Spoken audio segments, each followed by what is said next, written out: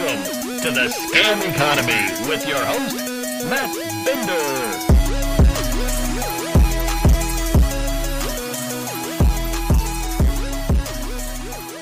What do I, the host of Scam Economy, have in common with cryptocurrency? It's that this winter has been brutal for the both of us. Hello everyone and welcome to Scam Economy. I am your host, Matt Binder, and for regular listeners of this show, you may have realized that there hasn't been a new Scam Economy episode dropping in your feed or on YouTube over the past couple of weeks. And that's because I've been pretty sick. Nothing serious, but there's been days where it was difficult for me to even say a few words without coughing, and that's no fun if you're listening to a podcast or watching a show on YouTube. But Scam Economy is back and ready to go, and that's something I'm not quite sure I can also say about crypto. Before we get into this episode, let me just say to support this show, patreon.com/MattBinder to become a monthly paying subscriber.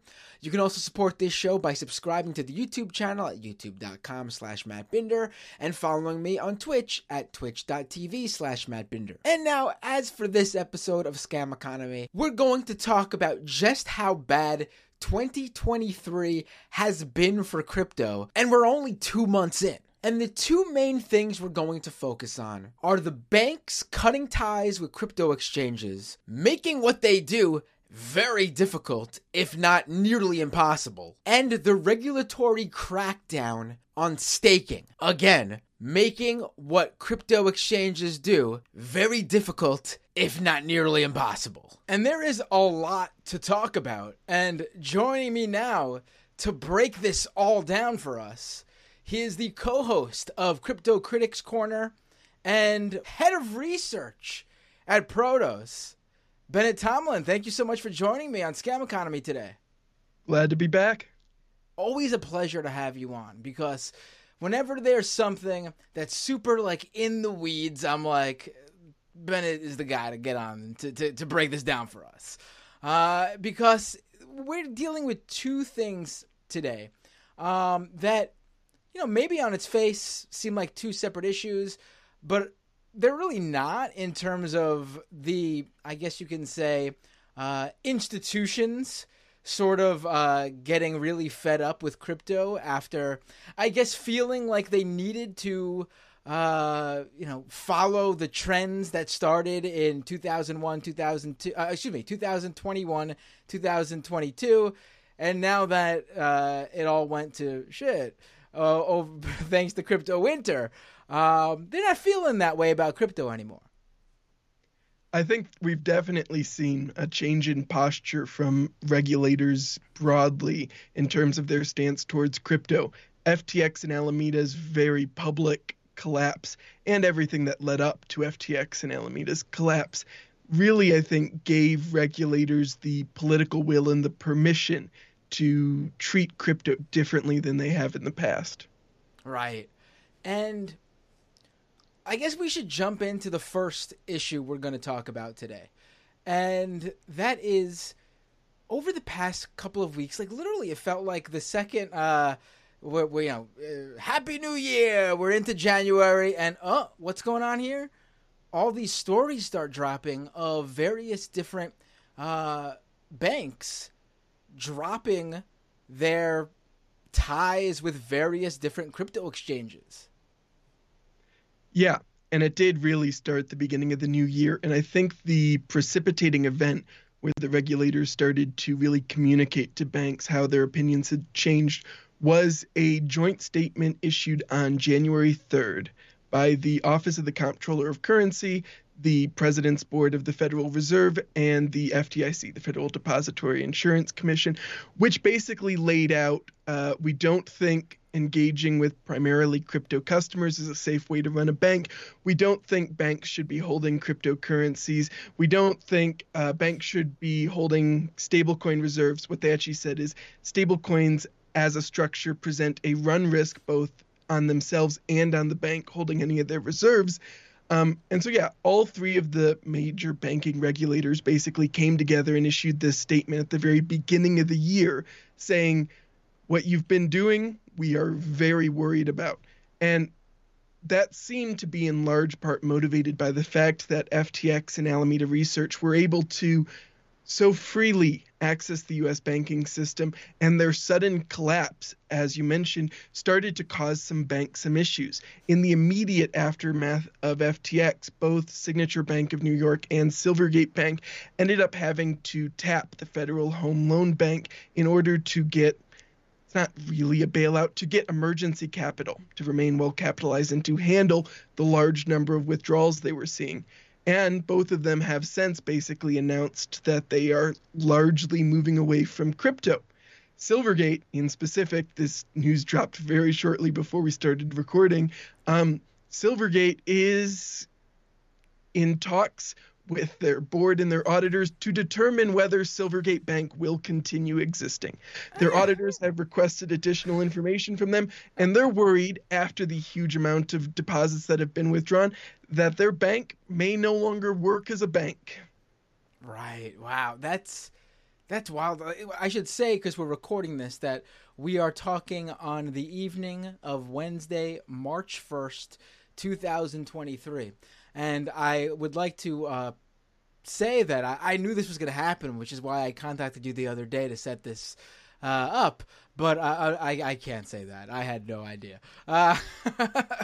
Now, let's go back a little bit, because I feel like people who listen to this show, I've done a number of episodes on FTX and Alameda, and I'm sure they're going to come up throughout the episode, but I've done a number of episodes on FTX and Alameda and what happened to crypto that further caused it to really crash. I mean, it was already on shaky ground following the collapse of stablecoin Terra and its sister coin Luna, and then the various different crypto lending companies that sort of fell in like a domino effect that happened after all that. So, FTX, I wouldn't say the cherry on top, because there's a lot more than that, but it certainly helped make the issue much larger than it already was.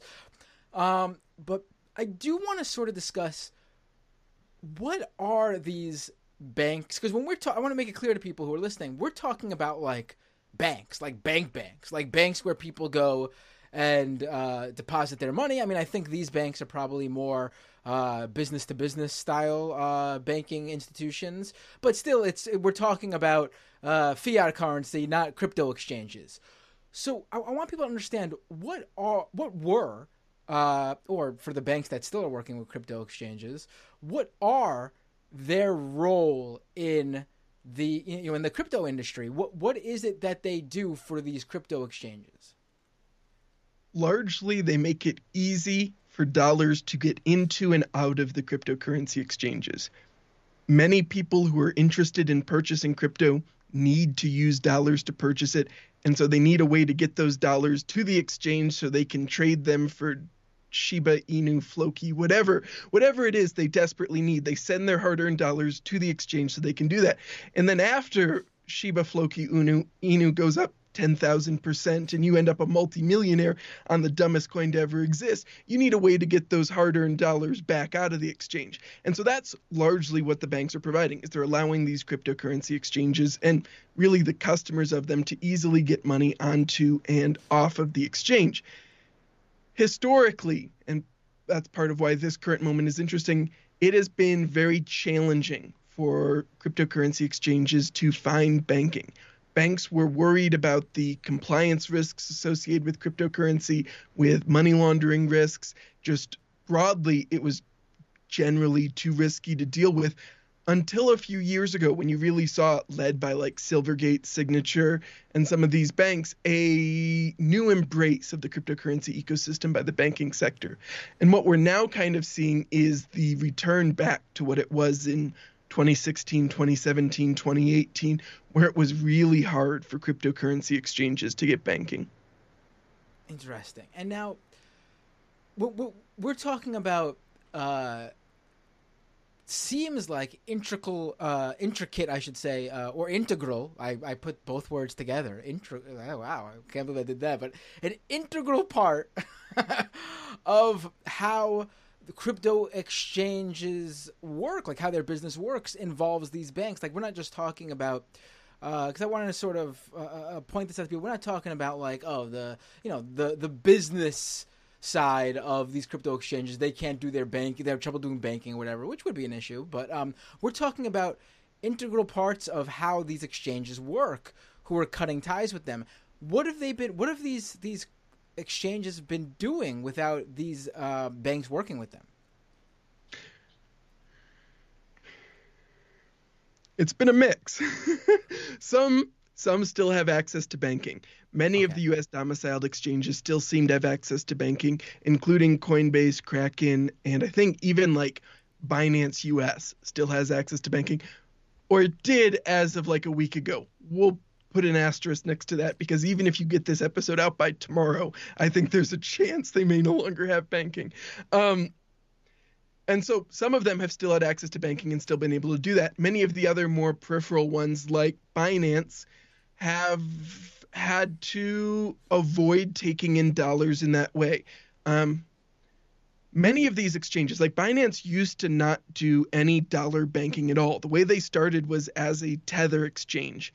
And so Tether was basically like their pseudo bank they used in order to have people be able to get dollars onto or off the exchange.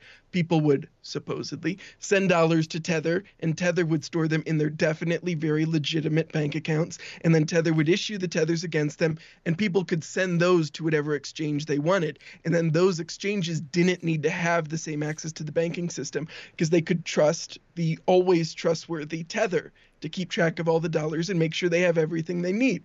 And so shadow banking and wildcat banking structures like stablecoins will probably become important again. And if we go back to look at like 2017, 2018, there was a tendency for cryptocurrency exchanges to end up using alleged money launderers and stuff like that in order to move their money. So I imagine we'll see some of that. Bitfinex and Kraken both have described using Bitfinex friends of Bitfinex to process withdrawals and deposits, which means executives and their friends and family literally using their bank accounts to process deposits and withdrawals for Bitfinex. And Jesse Powell of Kraken has described renting employee PayPal accounts way back early in Kraken's history in order to facilitate withdrawals and deposits. So the more they get cut off from banking, the more they end up relying on the kind of shadow banking, wildcat banking infrastructure that runs kind of alongside some of those rails. Sounds sort of money laundering-esque. At the very least, that sounds definitely against the terms of service of a company like PayPal.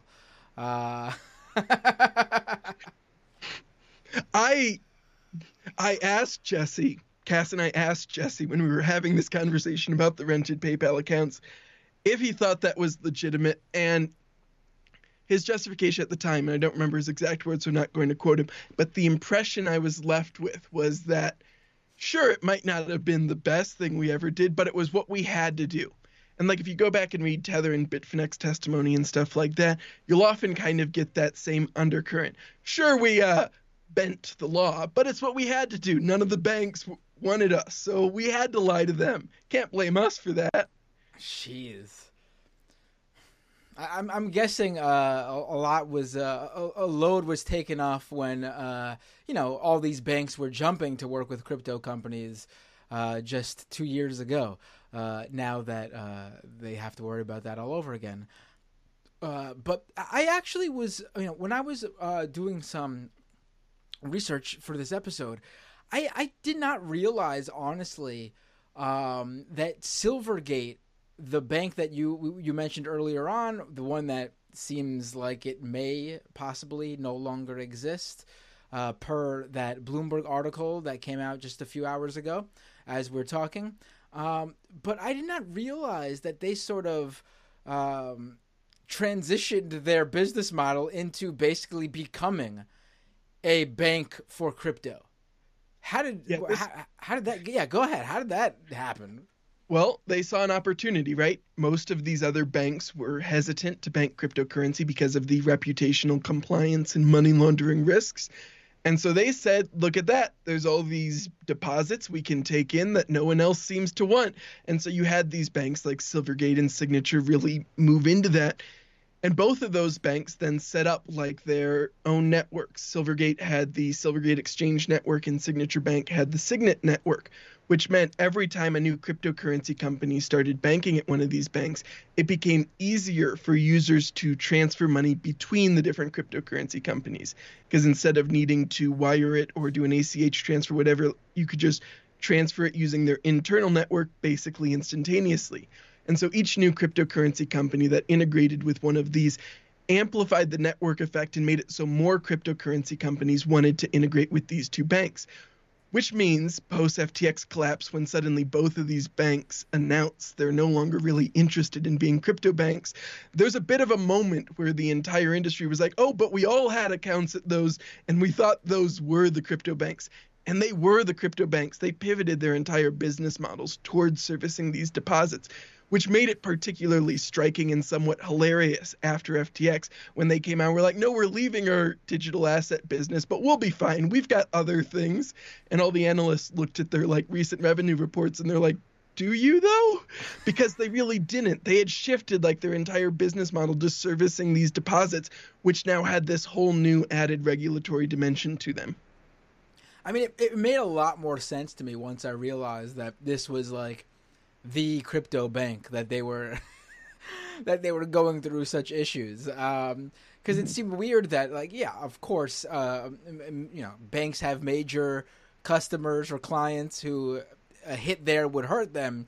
But I was a little bit like, why is this one bank seemingly taking it a bit harder than some of the okay, I see. Not such a great idea to pivot your entire business model to an unproven unproven exchanges that sell risky financial assets that really were only thrusted into the mainstream about 2 years ago. Really weird decision there. Do we know who was behind that? Whose idea was that? I can't remember which executives for which bank would be behind that off the top of my head. But like, I think broadly it was they saw an opportunity. There were a couple years ago, there were some signals, especially from like the Office of the Comptroller of Currency, that they might be widening the like approval for banks dealing with crypto. So as soon as there was some of this tentative language in some of the OCC statements, I think these two banks especially, and some other banks as well, saw an opportunity. They went from being much smaller banks to having way more deposits than they ever had before by trying to service this industry. And their executive takeaway, I think, was that they believed when they made that pivot that the risk was overstated. These cryptocurrency companies aren't what the banking regulators think. These are honest and upstanding businesses which can definitely be run well and will not represent that kind of risk. And so they saw this opportunity, saw a little bit of a window for it, and tried to move aggressively into it. Right. Now, I saw that I think Reuters had a report just yesterday, February 28th, that really sort of, to me, showed just how widespread this sort of backing away from crypto is to these financial institutions. Like, we were talking Silvergate, this crypto centric bank, and there were some other banks that probably most people don't know as like a household name. But then I saw that Visa and MasterCard were backing off, at least for now, their partnerships with crypto firms to, I think they were launching like blockchain-based products. We're planning on doing it, and now they're just like, we want to see how the regulatory bodies are going to act on this, and also the market conditions here are not quite good for crypto right now.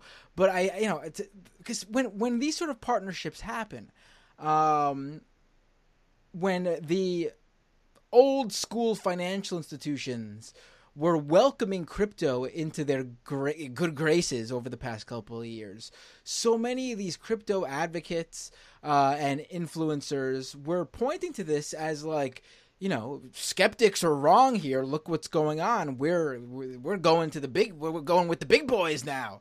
And I mean, it didn't take much for it didn't take much for these companies to then backtrack and say, hey, you know what? This is not where we want to go right now, at least. Yeah. Yes. And I think Visa and MasterCard specifically, I don't remember exactly what their full crypto projects were, but I know they both had partnerships with Paxos, who is a stablecoin issuer who issues the Paxos dollar, but more importantly, issues Binance USD. And so Paxos recently got notified by the New York Department of Financial Services that they are no longer allowed to issue BUSD, Binance USD, which was this white labeled product they were doing with Binance. And then they reportedly got a Wells notice from the SEC telling them that BUSD, Binance USD, may be an unregistered security. And so I think that both Visa and MasterCard were working on white label solutions with Paxos. And so part of Visa and MasterCard backing off might be because Paxos was backing off. I also think their specific partnership involved Evolve Bank and Trust, which was another FTX banking partner, which I think has also had to back away from a lot of their cryptocurrency-related activities recently, for the same reason all these banks have had to. And so, yeah, Visa and MasterCard, I think, were working with these outside firms in order to start these crypto products. Those firms have had to back away, and there's not enough reason for Visa and MasterCard to take some strong stance and try to find replacements or alternatives and keep barreling head forward into an industry where regulators are saying, don't go into that industry. Now, which exchanges have been most affected by these banking partnerships falling apart? I mean, I know I'd seen, and this, you could correct me if I'm wrong because this could be totally unrelated, but I recall seeing, Binance was moving large sums of money around. What have some of the bigger exchanges had to do in the fallout of this? It's a little bit unclear exactly what some of them have done. As far as I can tell, at least last time I checked, Binance still really has no US dollar banking conduits. And I don't expect that Binance is going to be able to easily find replacements. We know Binance is under investigation by the United States Department of Justice for money laundering, with MLARS and the Seattle prosecutor ready to go ahead with a prosecution, reportedly with MLARS at the DOJ holding it up for now. And we've seen kind of this increasing pressure to limit Binance's ability. And I think if we look at Reuters reporting especially, they have really seemed to have a bead on Binance for the last couple months, talking about this ongoing money laundering investigation, discussing the movements of funds from Changpeng Zhao owned Binance US to his trading firm Merit Peak to Key Vision, which was a firm he was using to bank Binance. And like all these movements of these hundreds of millions of dollars, the reporting on that has largely been led by Reuters. My impression is that the ongoing federal investigation of Binance has ended up touching a bunch of these entities. And so some exchanges like Binance, I expect to be basically completely cut off from US dollar banking rails for the foreseeable future. Some other banks like Crypto.com has so far been able to find a replacement. I think they recently switched from Silvergate to Signature to maintain access, though it's unclear how much longer Signature is going to want to keep taking on these remaining exchanges.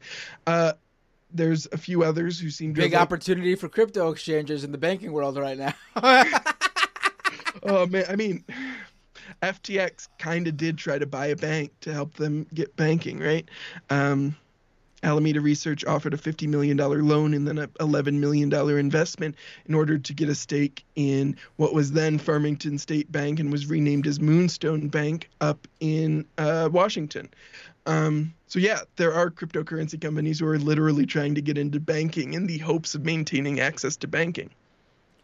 Yeah, because I saw that Reuters report about Binance moving something like $400 million out of their signature account, Silvergate account, and I actually was wondering, like, I couldn't tell, is this them protecting their funds because of something going on at Silvergate, or is that them moving their money because of their own issues going on and they're trying to get a better control of that? Yeah.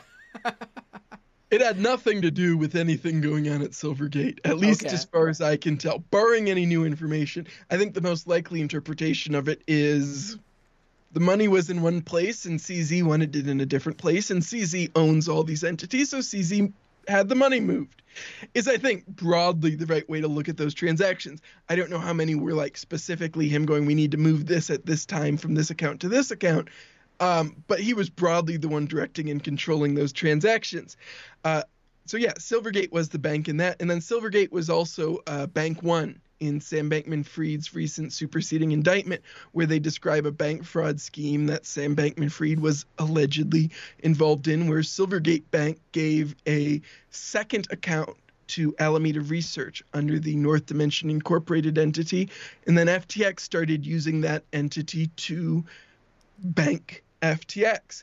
And so Silvergate wasn't involved in that. They were involved in the Binance US transfers. They were involved in some other Alameda Research transfers. And there is reportedly an ongoing Department of Justice investigation into Silvergate. And one of the things they referenced today is that they are reassessing their internal controls, both financial and, I'm assuming, compliance related, for things like money laundering. I never would have guessed that we would get to a point where the question would be, is this happening because of the failing crypto exchange, or is this happening because of the failing bank that worked with the crypto exchange? It's amazing. Yeah, let's go with amazing. yeah, it's amazing. It's here we are, right? I mean, it's incredible. We should really hold the getting deeper to the Binance stuff for an episode of its own, because that's a whole different ball game. But I think we should actually, this is a perfect way to sort of segue into, because we were just talking about banks interacting with crypto and the issues they're having there. But now we can talk about that second separate but related issue, and the best way to describe it is how crypto exchanges act like banks, and that whole thing seems to be up in the air. What I'm talking about is the crackdown on staking, at least in the United States. It seems like the crypto exchanges who depend on that, which does seem like it's a major part of the crypto business model, not just exchanges. There's a number of the lending firms, the various different 300 APR schemes out there. All depend on that too. Staking might not be long for this world in the States. Yeah, that certainly seems plausible. And staking is a really bad word. It's one of those words in crypto that crypto people use, and then they apply it to like 6 different things, and it starts to lose all of its meaning.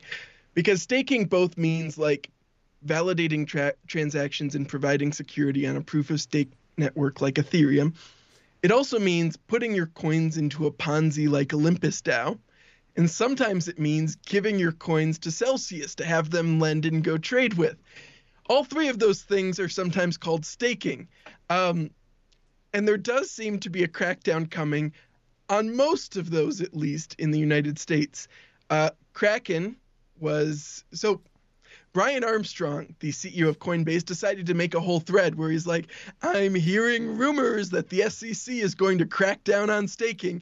And the next day, Kraken settles with the SEC and ends their staking program. Their staking program was primarily of the first type, like taking coins and using them to provide security on these blockchain networks. However, the SEC still found that because Kraken's efforts were involved in the returns by actually going out and staking the coins and that they were effectively being lent them by the customers, it still looked like a security. Coinbase then came out right after Kraken settled and did a whole nother statement where they said, our staking program is not a security, though. And that's their stance, and they're sticking to it. And Brian says they're going to fight in court if the SEC tries to go after them. But it looks likely that Gary Gensler and the SEC are probably going to go after Coinbase for their staking program. There's a little bit of ambiguity here because, as I understand it, there's a couple of legal differences between Kraken's and Coinbase's, where Kraken's involved the user giving like the loan of the coins to Payward Inc., the company behind Kraken, and Coinbase's contractually legally involves the user always having a claim on the coin in a more bankruptcy remote manner. And so it's possible that might be enough to distinguish Coinbase's program. But I think more likely, especially based on Gary Gensler's past statements on staking, it is more likely the SEC is going to pursue any custodial staking provider in the United States. It seems like a lot of the issues around, especially people who lost a lot of money in crypto, let's say the past 6 months or so, had to do with staking programs of various types. So that seems to be why I guess the SEC is putting such a, is dropping the hammer on staking. I mean, to me, it always seemed so schemy. Like, it works like it technically, I guess, in that manner, when you're doing it with an exchange, works like a savings account at a bank. You keep your money there, and you get some sort of small return for leaving a certain, the money with the bank. But the difference between the two is that if something happens to the bank, obviously, your money is secure due to insurance that banks have to have. And when you're with a crypto exchange, that's not the case. And there are likely a lot of people, from my understanding, who might have pulled money out upon hearing things were going on, but didn't because they didn't want to mess up how much they thought they were going to make with staking. Yeah, and I think, again, this is kind of getting into, I think, part of the problem with the word staking is you did have places like Celsius use the word staking to describe basically them taking the coins and lending them out and acting as kind of this shadow bank. The first category of staking, where you're taking coins and like using them to validate on a network, should be safer, right? There's some amount of technical risk where if you really fuck up managing the keys, you could end up losing some portion of the principal.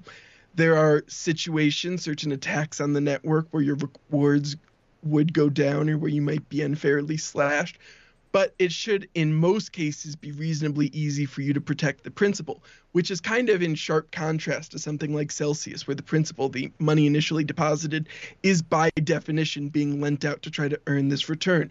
One is kind of native to the currency itself and based on like the networks these coins exist on. And one is kind of this just very exogenous activity where these people are lending these and trying to create kind of this perpetual motion machine of yield. And so it is kind of interesting that the SEC is focusing their efforts and including the first category, which is arguably somewhat safer because the nature of how these users are entering into it, because they still need to give up their coins to the exchange and they still depend on the exchange having the technical expertise to be able to earn this yield from the network itself. The SEC seems to still feel that that is sufficient for it to qualify as a security. The other tricky thing, and this is kind of a problem for Kraken right now, is when they discontinued their staking program, they were able to return and unstake all the coins except on Ethereum, because there's still no way to unstake on Ethereum and won't be until the Shanghai hard fork, which is scheduled for end of this month, I think, beginning of next month, maybe. Oh, so it's going to happen in about 10 years. 6 months, baby. It's gone through the test nets, and it should work. It should work. They should be able to deploy it. But yeah, as you're alluding to, the initial deployment of proof of stake on Ethereum was oft delayed for a total of like 6 years behind schedule or something. And so like Kraken still has the Ethereum from these users staked on the Ethereum blockchain. They still can't withdraw. It's still earning rewards, but they can no longer give those rewards to the users as a byproduct of this agreement they entered into with the SEC, which is kind of just hilarious clusterfuck.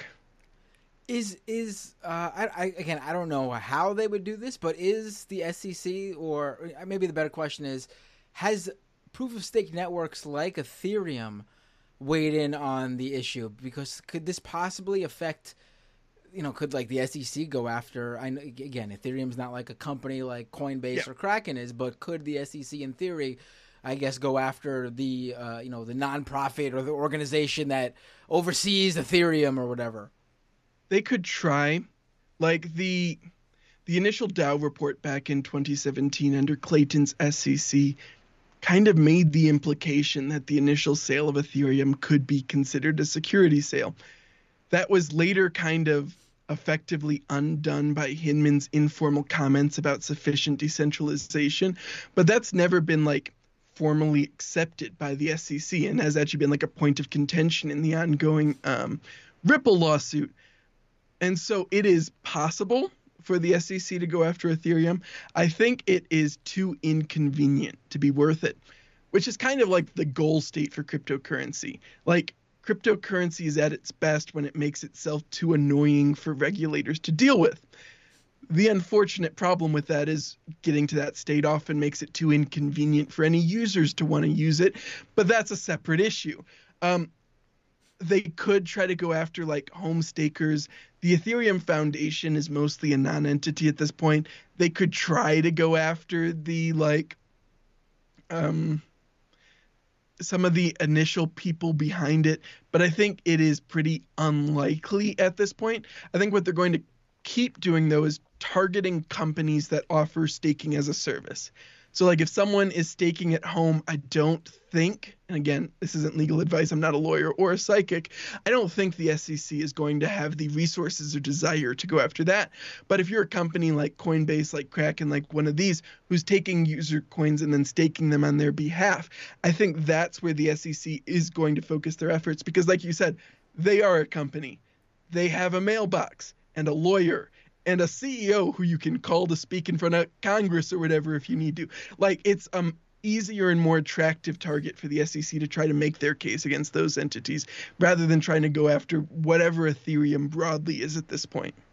It's still wild to me that they would, again, I know it took a while for them to do it, 6 years, but you think they would have been like, yeah, it took this long.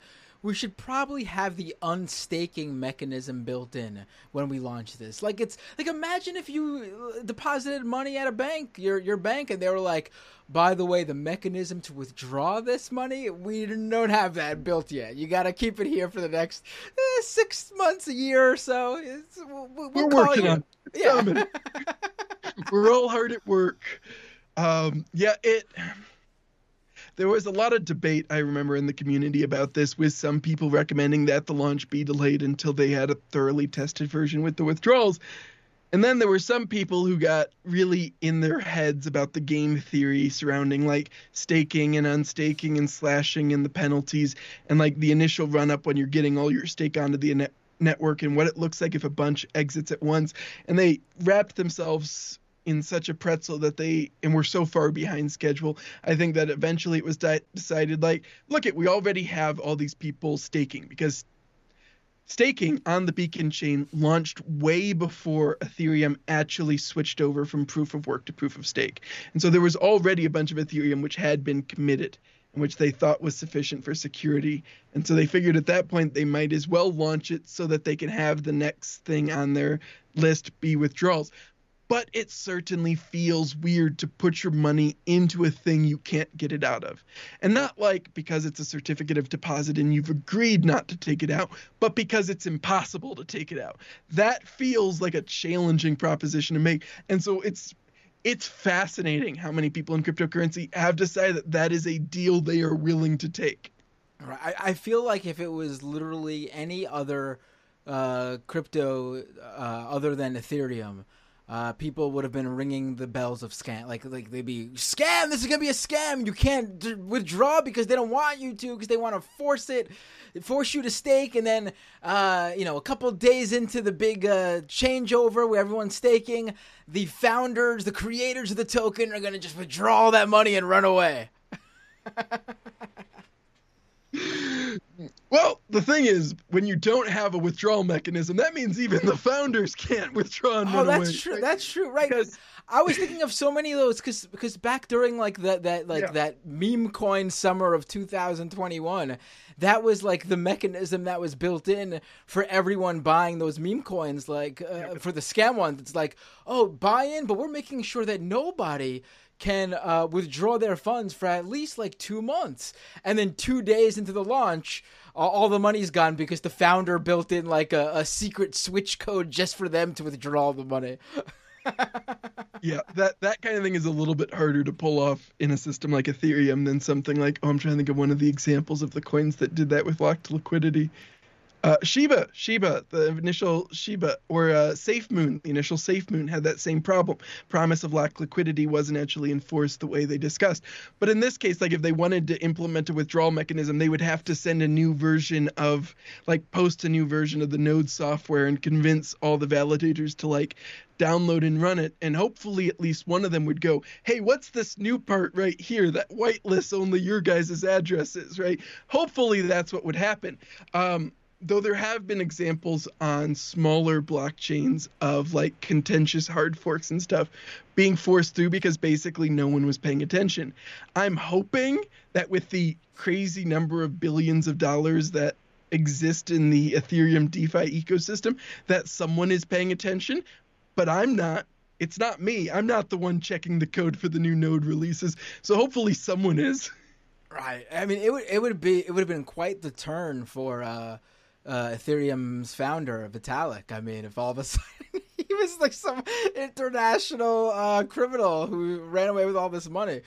I saw, we're getting, I don't want to get too off the topic, but I saw the other day something like he was still concerned about Ethereum's use because he's not seeing it actually used for transactions or something. And it's yeah, man, this has been the case for how many years now?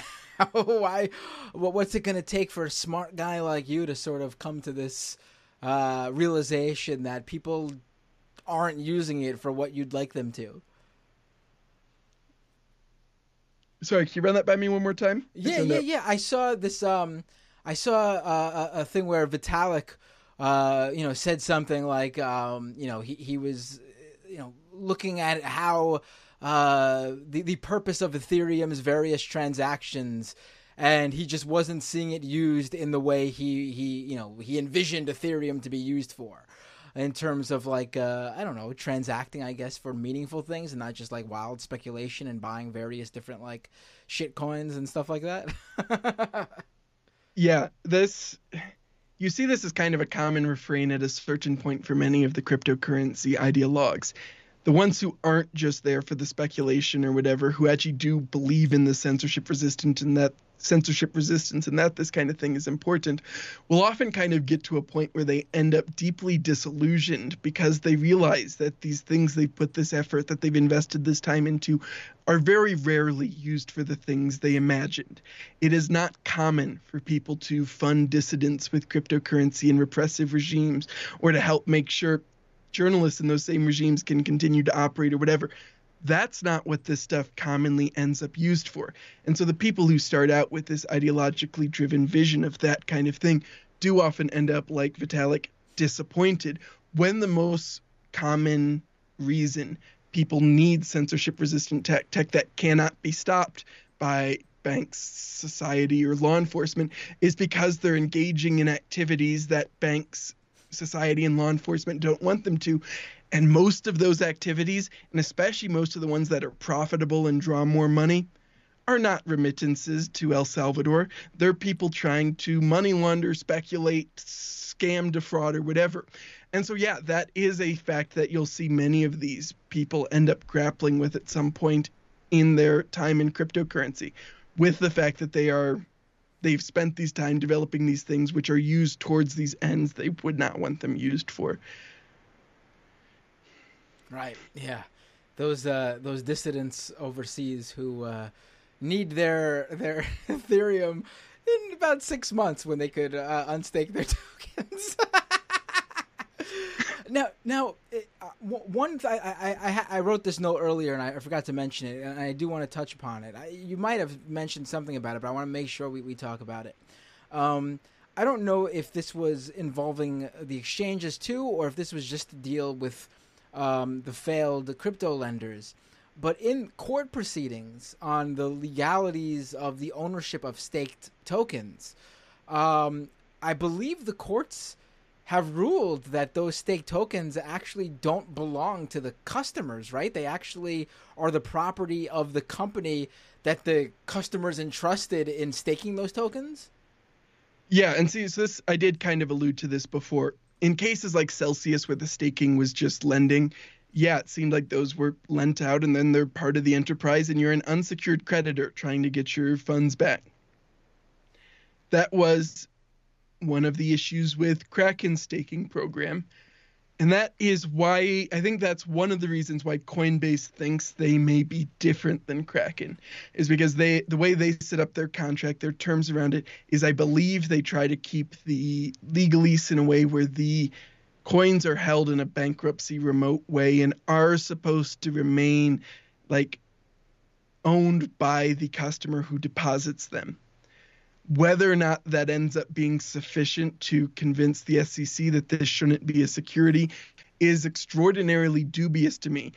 But it is at least potentially a version of staking where these coins are still at least legally held by these individuals, even if they're not practically held by these individuals. Oh boy, they're. I feel like, you know, with both of these things we just discussed on this episode. It strikes me as exchanges should be very worried about how they're going to sustain some sort of business model without the banking partnerships or cobbled together banking partnerships, which obviously even that seems like just a short-term solution.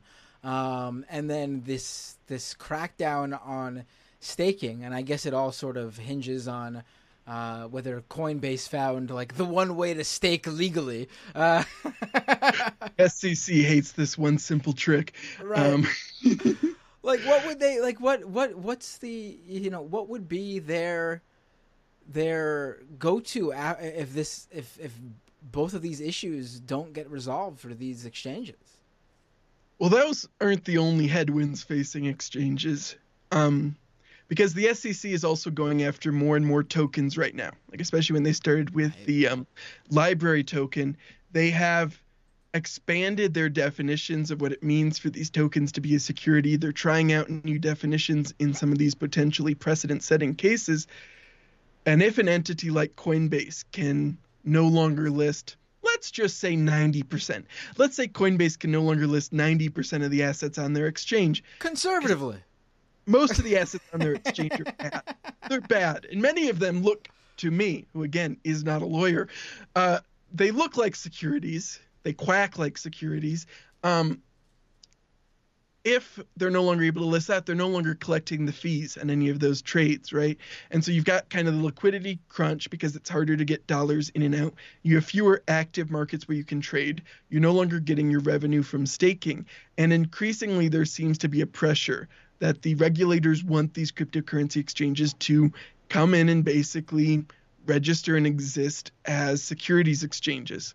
The publicly traded cryptocurrency exchange we have, Coinbase, trades at a massively higher multiple over their trading revenue than something like Charles Schwab does, like a regular broker.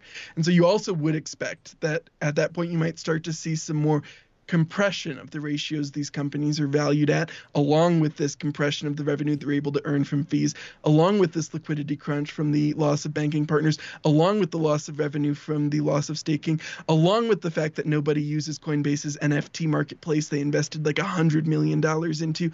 And eventually you start to reach a point where it does seem that a business like Coinbase becomes challenging, especially when they're still burning a massive amount of cash every single quarter. They still haven't been profitable. Even during the massive bull run when they were making fees on all of this bullshit, they still couldn't eke out a profit and were burning hundreds of millions of dollars in cash per quarter. Bennett, what are the odds you think of you and I both needing to broaden the discussed topics on each of our respective shows? You know, this there is this challenge. When there was a challenge in branding, Cass and I made branding decisions early on in our podcast. At least you've got the whole economy. Right. Yeah, I made it so I could talk about many different scams online, and if I want to even broaden outside of online scams, I can. There'll always be crypto for there to be a critics corner. The question is, how many episodes can you do a year?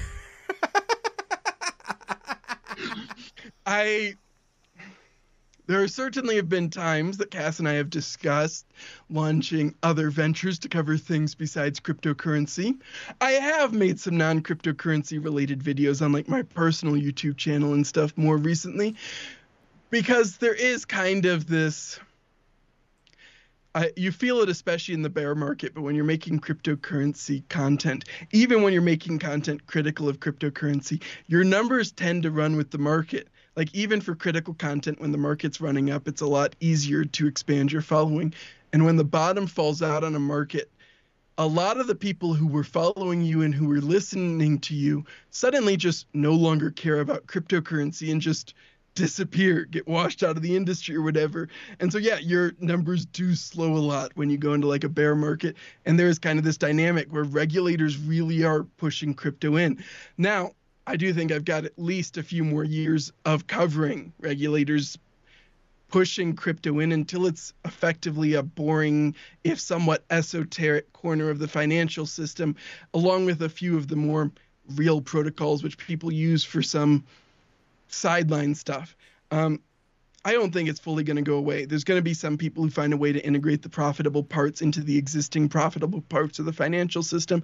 And the more fringe, like actually censorship resistant parts will get pushed more to the fringe as regulators cut off their easy access to the broader financial system.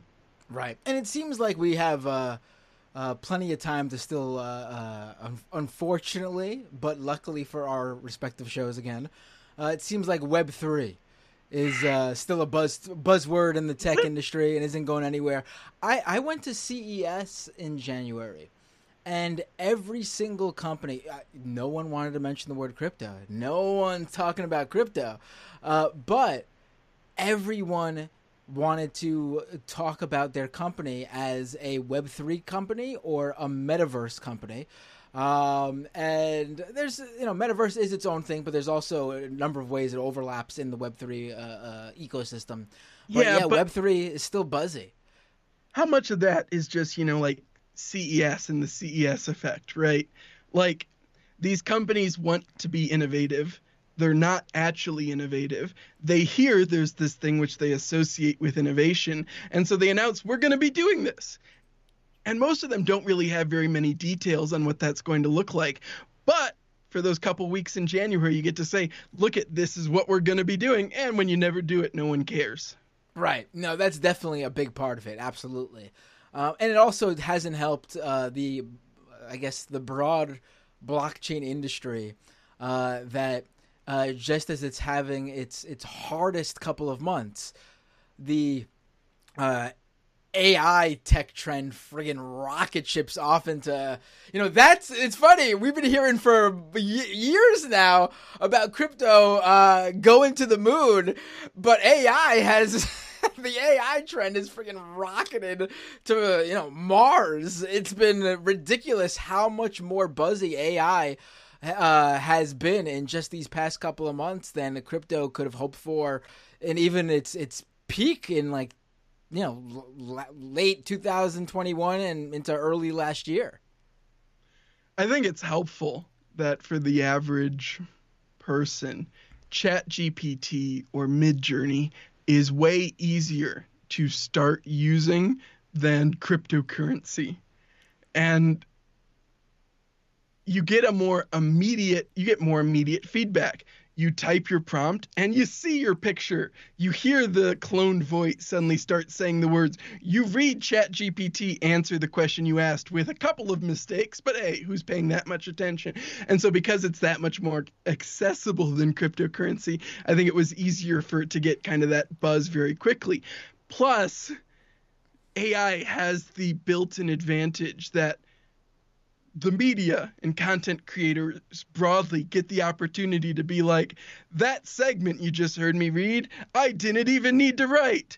That image you just saw, I didn't need to draw, right? And so you get kind of the novelty. And so there was a lot of individuals who could make it into very easy content, both on YouTube, but also like news broadcasters have all been doing that with ChatGPT as well.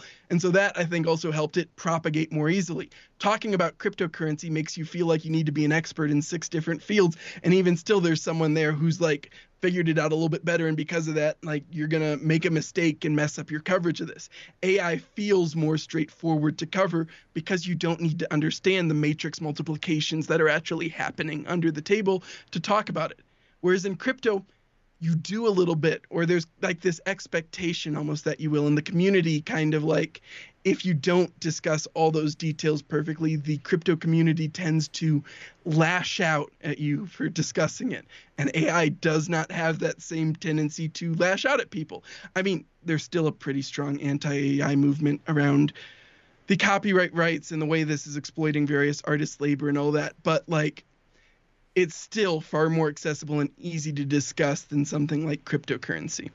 Yo, absolutely. And I'm going to solve that problem by creating a system where if you lose your seed phrase, all your AI-generated images are gone. Everyone's going to love it. How are you going to make it right-click save proof, though? That's true. That's true. That's another thing, though, that I wonder if there will be eventually as more people discover AI art imagery and generation and how easy it is. I do wonder if the NFT market will latch on to that more so than I think they've been trying to already, and sort of use that as another kickoff point to say, oh, all those AI generated images you made, why not monetize them on the blockchain? You know, like, it feels like that's just waiting to happen. I think it has already started with several different NFT projects trying to do like AI generated mints where they set up like a series of prompts. I think there have even been a couple that did it in like kind of fun ways where you bought the prompt before it was like actually the image was actually generated, so you didn't actually know what you were buying. But yeah, I think that's already started. Fun, different, unique, slightly novel. I cover this stuff all the time, Matt. I need some kind of novelty in my life. I can't look at one more monkey JPEG, okay? I just can't do it. Oh man, you know, that's we can talk about 100 things here, but you know, you mentioned Bored Apes, so really quick, I can't believe they're still selling for as much as they are. So I guess the way to bring that into this episode is just to say, as long as those monkey JPEGs are selling for $1 million still, you and our shows are safe for at least the near future. Yeah. As long as a company can raise $450 million, $500 million, and then release Dookie Dash, as long as that's a thing that's allowed to happen in society, I think we'll be okay.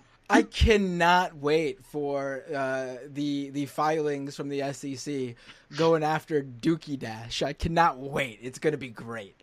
It's going to be fantastic to see. The congressional hearings, Congress people asking about Dookie Dash. I cannot wait. It's going to happen. You know it. I'm not saying I know anything. Don't speak this into existence for me, man. But it feels like something that's going to happen. We deserve it. Bennett Tomlin, head researcher at Protos, also co-host of the Crypto Critics Corner. Be sure right now, Bennett, the floor is yours. Tell everyone the URLs, where they can find you on social media. Go ahead. Sure. So Crypto Critics Corner is on YouTube at cryptocriticscorner.com and anywhere you get your podcasts. I've got a personal YouTube you can find as well if you search Bennett Tomlin. And I write for Protos Media, which you can read at protos.com. Perfect. It's always a pleasure to have you on this show. It's a way to like you said, you need something to keep you entertained in this world, and I feel like we do that when you come on and we talk. I'm having a good time. We get into the Bored Ape jungles of crypto, and we have fun dookie dashing. I guess that's the verb to use for it. Have a great night, Bennett. Take care. You too. And I can tell you now that there are a number of great Scam Economy shows in the works. Now that I'm feeling a little bit better. As always, you can go to patreon.com/MattBinder to support this show. Your monthly subscription is very helpful in growing the show and helping me take it to the next level. Subscribing to the YouTube channel at youtube.com/MattBinder is another great way to support the show. It's also a great way to catch the video version of this show because the video episodes are uploaded there. And you can also catch my live streams and other content that goes up on there too. Same with Twitch at twitch.tv/MattBinder. You can follow me there. And if you're an Amazon Prime subscriber, you can connect your Amazon account to your Twitch account and you get a free Twitch Prime subscription every month. It's a paid subscription for your favorite creator that doesn't cost you anything extra. It just comes out of what you're already paying Amazon for Amazon Prime. You can follow me on Twitter at Matt Binder. You can find all the podcast episodes of this show at scameconomy.com. And if you listen to the show on Apple Podcasts or at Spotify, be sure to take a few seconds to leave a review. It helps get this show up in the rankings, which in turn helps more people discover the show. And with all that said, I will see you all next time on the Scam Economy.